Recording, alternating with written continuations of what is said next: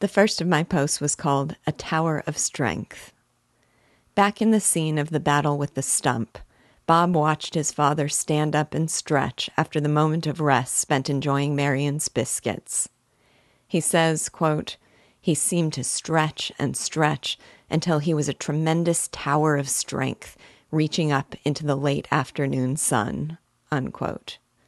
Since then, he has only grown in stature.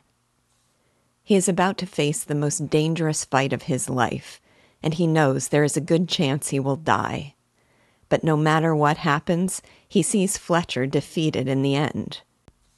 He could never beat Wilson on the draw, so if it comes to gunplay, he will be shot. But he says, quote, "There's strength enough in this clumsy body of mine to keep me on my feet till I get him too," unquote.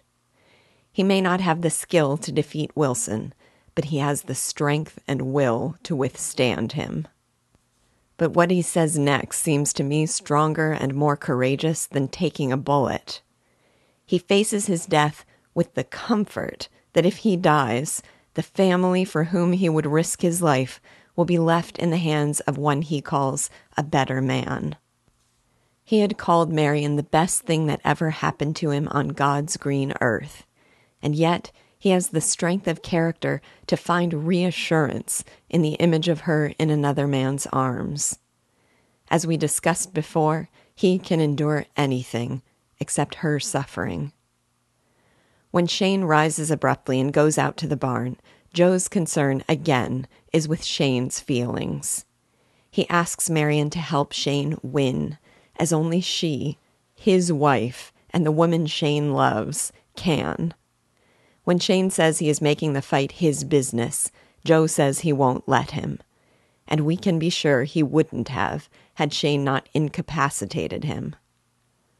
In this novel, with so many interwoven battles, from the homesteaders against Fletcher to Shane against his past, my favorite of all is the one between Shane and Joe. You have to admire a novel with a climactic moment in which one hero is forced to knock the other out cold because both men have such formidable integrity and because they love each other so much. The next of my posts was called Favorites. I want to take a moment again to savor the spirit of this novel and the poetry of its expression. I love the formulation of that understanding between Shane and Joe, so fundamental that words are unnecessary. Quote, "They knew that talk is meaningless when a common knowledge is already there. The silence bound them as no words ever could," unquote. In saying nothing, they are, in effect, saying more. In their silence, they are saying, "I know and respect you enough to know what you are thinking, and you know and respect me enough to know I'm right." The passage of time as the family anxiously awaits the looming conflict is described by Schaeffer with perfect poetry. Quote, "All that mattered was the length of the shadows creeping across the yard as the sun drove down the afternoon sky," unquote.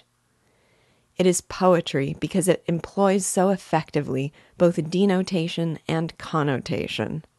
The sun and the shadows denote the advancing hours, but the connotation of shadow and creeping and driving down add to the ominous air.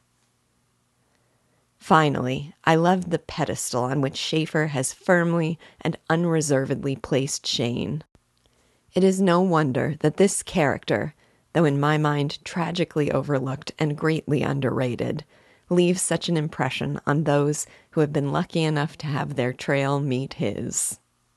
There's the description of Shane when, at last, he emerges from the barn with his gun.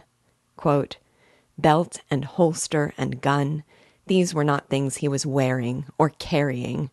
They were part of him, part of the man, of the full sum of integrate force that was Shane. You could see now, for the first time, this man who had been living with us was complete, was himself in the final effect of his being." There is the boast that is not a boast, because it is a simple truth and because it is said without a concern for others' opinions. Quote, "The name sounded queer like that, the man speaking of himself. It was the closest he ever came to boasting. And then you understood that there was not the least hint of a boast. He was stating a fact, simple and elemental as the power that dwelled within him." Unquote. There's Bob's vision of Shane as he is about to face his final showdown.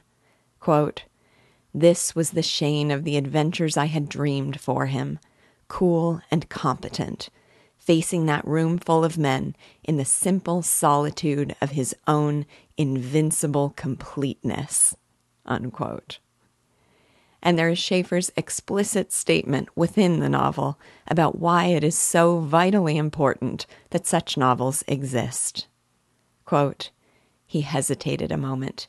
He gazed down at me and into me, and he knew. He knew what goes on in a boy's mind and what can help him stay clean inside through the muddled, dirtied years of growing up." Unquote. This novel is an irreplaceable staple of my 7th grade literature curriculum, and I'm so grateful for it. The last of my posts was called "The Man Behind Shane." I did a little research on Jack Schaeffer, and I thought you might enjoy hearing some of what I learned. Schaeffer was born in Cleveland, Ohio in 1907. As a child, his primary hobby was reading. He loved the Tarzan stories, Dumas's historical novels, and the works of Dickens, and he would come to describe himself as a literary nut. He graduated from Oberlin College, where he focused his studies on classics and creative writing. He went to graduate school at Columbia University, where he studied 18th century English literature. But when he became restless with work that had come to seem purposeless, he proposed a study of motion pictures to his thesis committee. They rejected and mocked him, and he dropped out. After that, he worked as a journalist, editor, and director of education at a reformatory school, and in 1945, he began to write fiction. In 1989, Oberlin would award him an honorary doctorate. When he wrote Shane, Cleveland was the farthest west Schaeffer had ever been. According to an LA Times article written on the occasion of his death, Schaeffer researched the novel by reading old newspapers and diaries in the Yale Library. An article about Schaeffer on the site Ohio Reading Road Trip says, quote, 50 years after its publication, Shane had sold over 12 million copies and been translated into 30 foreign languages. In 1985, the Western Writers of America named it the best Western novel ever written, a decade after the Western Literature Association gave Schaeffer its Distinguished Achievement Award. Unquote. Times book editor Jack Miles said of the novel, quote, "What makes Shane different, what makes it a classic among Westerns, is that it is a story told by a boy. Schaeffer understood that the Western is an American boy's dream of the world as it should be." Unquote. Ohio Reading Road Trip says that Schaeffer was disappointed in the casting of Alan Ladd as Shane in the movie version, since he envisioned his hero as a dark, deadly person, but that ultimately he was happy with the film. I'm a little less happy. Schaeffer lived the last 20 years of his life in Albuquerque, New Mexico, where he died in 1991.